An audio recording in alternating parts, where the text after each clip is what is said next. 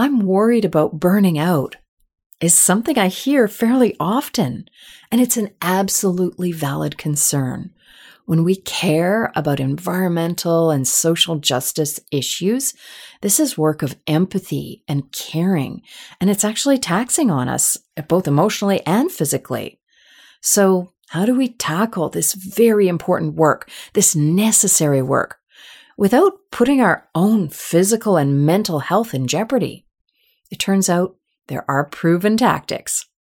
But before we get into it, I want to remind you that I am on a mission to help professional women who are deeply concerned about environmental and social issues, who want to find ways to take action that lights them up so that they can create meaningful change in the world. If that sounds like you, head on over to my website. It is ChristinaHunterFlourishing.com. That's Christina with a K. And hit the Let's Chat button to set up a call with me. I would love to hear from you. Okay, let's dive in.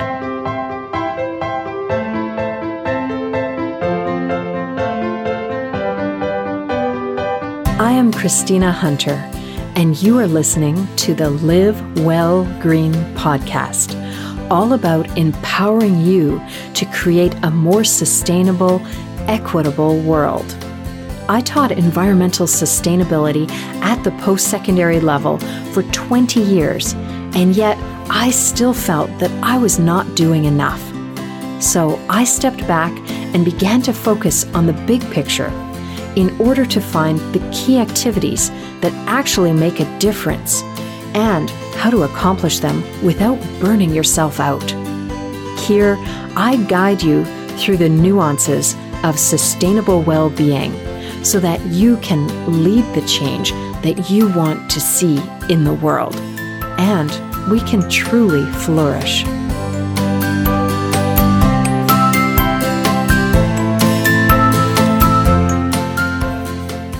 To find a way to get more involved in environmental issues, but I'm concerned about my energy. That's what I heard recently from a woman I was speaking to. And if that sounds familiar, well, you're not alone. There are so many of us who want to do this work, but we really have to respect our own physical and emotional needs. We don't want to burn ourselves out. We don't want to cause more health issues by overly taxing ourselves physically and emotionally. So let's first of all acknowledge that this can be emotionally charged work. When we just think about what's at stake here, yeah, it's important. And that alone can be really physically draining. So what does the research say about how to manage your energy? Well, there is that overused term called self-care, and I'm doing the air quotes here for you. But before you hit the pause button, never to return to this episode, yes, I know, there's a lot of self-care, well, BS out there. I remember being told by a counselor once to have a bubble bath after I was diagnosed with breast cancer, and I nearly lost my So I completely agree that bubble baths and getting your nails done fixes absolutely nothing. However, there is evidence that actions that fall in this self-care category really do help. So here's what's supported by evidence in the medical literature. Well, I've got to put it number one on my list: sleep. Yes, it's true. Eating good food, healthy food, exercising, spending time in nature, meditating, and mindfulness. There's good evidence for it. Expressing gratitude. There's evidence for that too. Finding time to play or be in the zone, in flow state. Finding your community, having a sense of strong social connections. And finally, finding meaning in what we do all help to support our mental and physical health.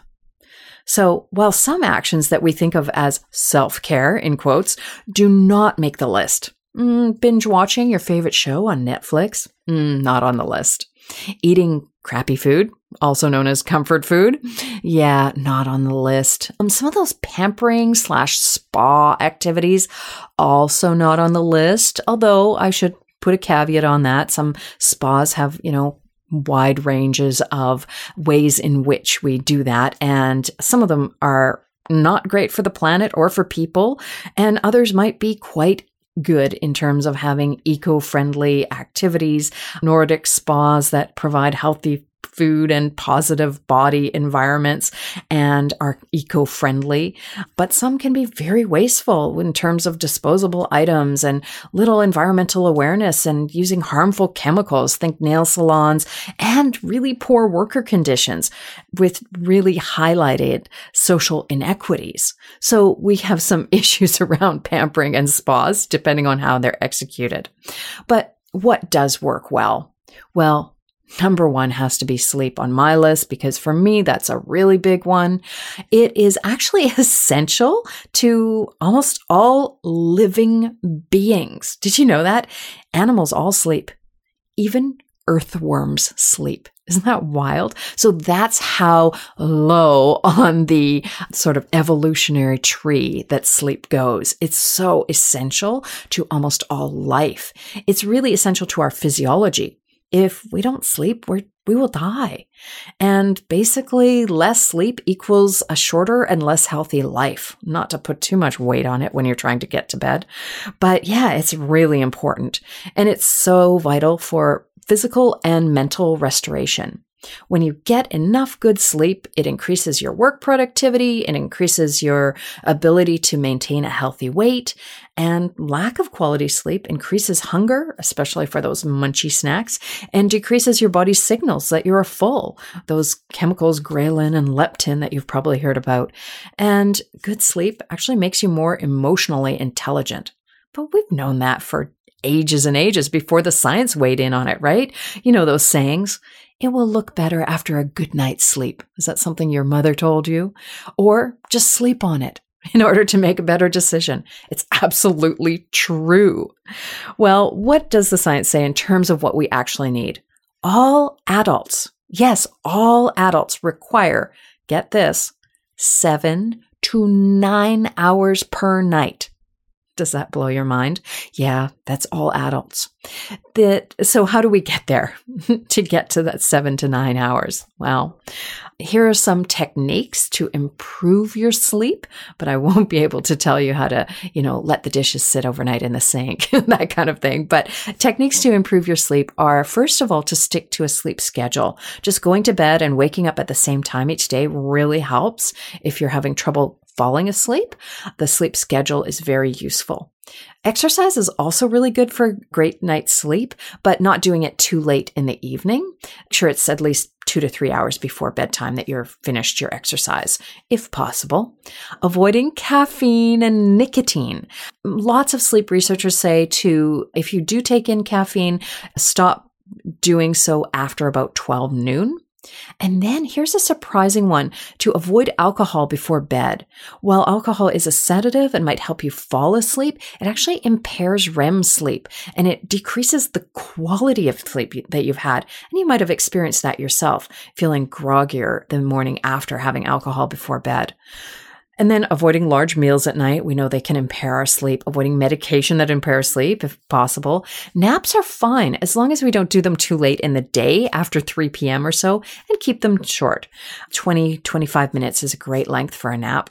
Relaxing before bed, doing what toddlers are supposed to do, kind of wind down. Having a hot bath before bed. Actually, there's really cool evidence around that. Hot bath, hot shower, hot tub before bed helps you to relax, but it also helps your core body temperature to decrease. And it doesn't have to decrease by much, only a fraction of a degree. But by being warm all around you, it tells your core to send out cooling messages, and that helps you sleep. Right? We also know a dark bedroom, cool and free of distractions and technology, avoiding looking at clocks if you're having a hard time falling asleep or being up in the night is useful. Other things you can do is just to get out in natural sunlight, especially in the morning, and turn down the lights before bedtime, especially the blue lights and screens, 60 to 90 minutes before you want to go to bed. And then if you're like me and have sometimes a hard time falling asleep, try not to lay in bed for more than about 20 minutes at a time. You don't want to look at your clock, but if you know it's about 20 minutes, then you want to get up, do something relaxing, and then head back to bed when you're sleepy again. But it's basically getting enough sleep is the number one way to fix your mood and your ability to cope, to avoid that burnout. So it's really essential that we talk about it when we talk about wellness. The other big one that I want to talk about is food. And sometimes we understand that we should eat well for the planet. We want to eat less animal products in general, less red meat for sure, less meat and less dairy is extremely good for reducing our climate impacts and our overall impacts on the planet with the food that we eat. But it's also good for our bodies. So there's a lot of overlap in terms of what's good for the planet to what's good for our bodies and our own health and wellness to feel energized and like we can cope and tackle situations before us. So just eating whole foods, unprocessed foods is really vital. Avoiding those highly processed foods, those snacks and things like that. Eating local, fresh, and in season. I have an episode all about why cooking dinner is an act of sustainability. You can head back to episode 12 for that one. But really avoiding processed foods is one of the essentials there. And then eating lower on the food chain. Both of those are really, really good for our bodies and for the planet. And then, of course, we can think about eating in moderation that feels good and enjoy your food with friends and family. That's so vital, is to enjoy the food you are eating. Make sure it's tasty and nutritious and feels good. And then when we support local, organic, small-scale producers, that can feel really good, psychologically for us, and it's good for our body. We can also work to grow our own food, which is really emotionally beneficial to us. There are lots of benefits to all of these actions, including reducing our carbon footprint, increased animal welfare, increased food security in general, increased equality, and improved soil health when we look at taking these actions. And then it's just good for our bodies, and that helps us cope better with the stresses that we have in our day-to-day lives. Now, the other thing I want to dive into around preventing burnout, letting us manage our energy while we do this work so that we can tackle it with all the vigor that we have, is to actually exercise. And I know you've probably felt it yourself too. You feel too tired to exercise, after a long day or at the end of the week, whenever it is. And you're like, oh, I'm so tired, but I'm going to make myself go out and do something. And then you feel so much better afterwards, right? Have you had that feeling? Well, I sure have. So we know it feels good, right? We know exercise releases endorphins, and it actually technically does increase your energy, which is kind of weird to think about, but it does. So if we just get ourselves to do something, a little something, it can be very helpful. I've recently gotten into some little 10-minute high impact, low impact workouts. And just doing 10 minutes of something is better than nothing. So let yourself feel good about that, because any exercise that you do helps to increase your energy, reduce illness and disease, and improves your mental health. It improves your cognitive ability. And if we do it in nature, it can help us connect with nature and can even provide us with community if you're part of a running group or an exercise class, or maybe you go to a yoga studio or whatever it is. It can really be helpful for us, and also can just feel empowering, right? I know when I've made a good play at Ultimate Frisbee, if I've caught the disc or thrown a point or caught a point, it feels good. We feel empowered, and that can translate into other areas of our lives where we want to take action around environmental change and social justice. So how do we get started with exercise? It can be kind of hard when you've lost that pattern or, that initial habit that you had. So why don't we just look at what we're already doing? Can we do it more often or more regularly? That can be really helpful, and certainly not focusing on the outcome, right? I don't focus on winning the game. I focus on playing well and focus more on the process and just moving for the joy of moving. I have a little article that might help you with that, and I'll put the link in the show notes about that. It can also be useful to find community because you're not going to let your friend down if you're supposed to go for an early morning run together, and you're not going to let your teammates down if you have a team sport that you're playing. But finding ways to do it with others can be helpful as well. And just starting very small and being really consistent with it. So work more on consistency than on how big the workout is. Because when we challenge ourselves to do something really big right off the bat, it might not be something that we can sustain over the longer term. So be consistent. Take a class in order to make sure you're doing things right. Maybe that would be helpful. I always think about playing and trying to do it in a way that allows me to keep playing, right? That's what I'm looking for right now. And I just want it to be fun. I want to have a good time with whatever I'm doing. So I only want to sign up for things that I enjoy. So find ways to get active. And if you can do it in the outdoors, that really also increases the benefits. Look at that episode 28, how to get active in nature in under an hour. I've got a whole episode with ideas of how to do that in relatively easily. If you've just got an hour over lunch, maybe you can probably do something active outdoors. So those are the most important things about finding ways to care for yourself in ways that we're doing self-care aligned with what really is self-care, right? With things that are supported by the evidence. So time in nature. In addition to that, we have meditation and mindfulness. There's good evidence around that. And we don't have to be big gurus meditating every day. If you find meditation difficult, there are tons of apps that can help you out. Try those, or just try a little tiny action and integrate it into your day.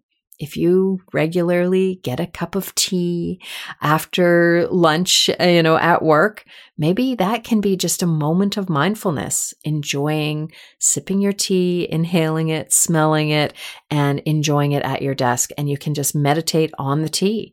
Just being present is really what mindfulness is about. So it's not hard to do, but it's sometimes hard to remember to do it. And one of the best ways to turn it into a daily activity is to just put it in your regular routine. Attach it to something that you're already doing. And this can be very, very useful. The other thing that's shown to help is gratitude. So you can start a gratitude journal. It's fairly easy, or just take a certain moment during the day to express gratitude. Think through it in your mind. I'm really grateful for, and be as specific as possible. And if you want to amp that up, you can even think about how you have contributed to this thing that you're grateful for. So I'm grateful for my relationship with my mother, and I contributed to that by, whatever that is. So we can think along those lines. The other things that help us is to find time to play, to be in that flow state where you're doing something, even if it's challenging, but you're really having fun with it, enjoying it, and time sort of slips away. That's kind of what we're looking for there. And we can do anything around movement that can be play-oriented, just playing with kids, or playing a board game, or playing with your dog for 5 minutes, or even just riding your bike with a really playful approach or attitude to it. Or maybe it's a hobby that you do where it's doing a craft or doing something tactile, knitting or spinning wool or whatever it might be.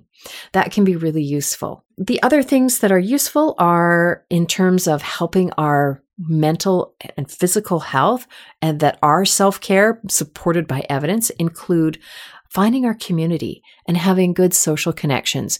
Even if they're not like your best friend, we still like to have connections with people around us.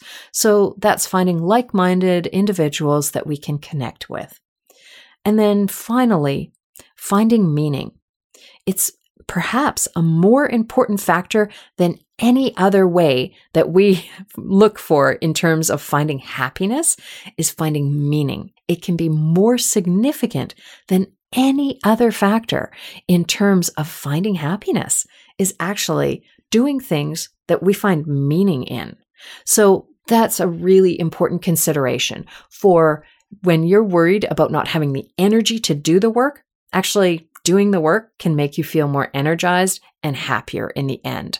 So that's really a consideration when we think about tackling environmental issues and issues of social justice and change in the world. So those are all useful bits of data, right? We know now what is self-care and how to find more energy in doing this work. It's useful to know it, but what we really need now is a plan. So I really advocate people putting together their own self-care kit. I mean, you know what works for you, right? In this list, what's going to be most necessary. And, but think about the things that really tend to be your key tipping points, right? The things that make a difference for you. For me, when I'm feeling overwhelmed, sleep is usually the first thing to go. And it's also the thing that lets everything else fall into place when I sleep better. So that's the one thing I like to tackle. I call it, it's my first domino, right? It's the first domino to fall when things are falling apart, but it's also the first domino when things are coming together. So if I work on my sleep, I know that everything else gets better.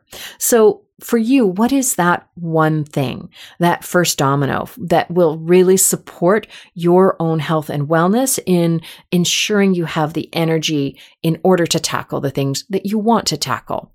So I really encourage you to think about that and think about each day possible.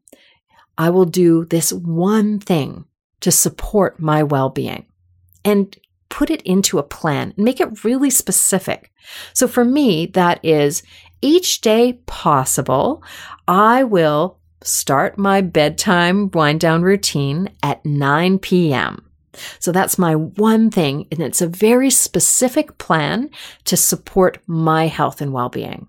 And then you can add other things to that, but just start with one thing and make sure it's the one thing that you really know is kind of key to your overall health and well-being and having the energy that you need. So I know I don't want to add one more thing to you, but really it pays dividends. And I think it's important for us to consider that self-care is actually part of doing this work. It's part of doing environmental and social justice work. It can feel indulgent. It can feel sometimes less important than the really vitally important things we have to do. And especially when we have this power through culture, or toughness, or commitment. You remember pulling all-nighters when we were in university. It seemed acceptable back then, but really it is just a very unhealthy behavior. And we can't keep doing unhealthy behaviors and expect ourselves to be able to keep on keeping on. So not putting our own physical and mental health into the work is just not respecting ourselves and not respecting the work that we ultimately need to do. So I really want you to think about that self-care is part of the work, okay? Real self-care that's supported by evidence. So that means it's not binge watching a show or eating crap food or doing things that aren't good for the planet or people. There is strong evidence that certain things do work. Sleeping 7 to 9 hours, eating whole food that's minimally processed, mostly plant-based, exercise as much as is right for you, and do it outdoors if possible. Spend time in nature, exercise in nature. If you can, head over to episode 28 to find out how to get active in nature in under an hour. Look at meditation, maybe an app, or just practice simple mindfulness associated with one part of your day. Find ways to express gratitude every day or every couple of days. Play. Find time to be in the flow, doing something you really enjoy. Make sure that you're supporting yourself in having a community around you of like-minded individuals. And really work to do activities that you find meaning in. And remember, as beings of this planet, we deserve to also be cared for. This is actually an essential part of doing environmental and social justice work. All right. Before I leave you, let me bring you a quote from the fabulous Audre Lorde, who was a queer, Black feminist activist and breast cancer survivor. And she said, caring for myself is not self-indulgence. It is self-preservation. And that is an act of political warfare. Thank you, Audre Lorde. That's all for now. If you are interested in exploring these issues further, please head on over to my website. It is ChristinaHunterFlourishing.com. That's Christina with a K. Hit the Let's Chat button if you are a professional woman and are deeply concerned about climate change and the state of the world that we are leaving to future generations and want some guidance on the best steps to take. I would love to connect with you. While you are there, sign up for the Flourishing Fridays newsletter. It's your weekly guide to sustainable well-being and effective environmental action. I can't wait to talk to you again. Until then, live well green, my flourishing friends. Bye for now.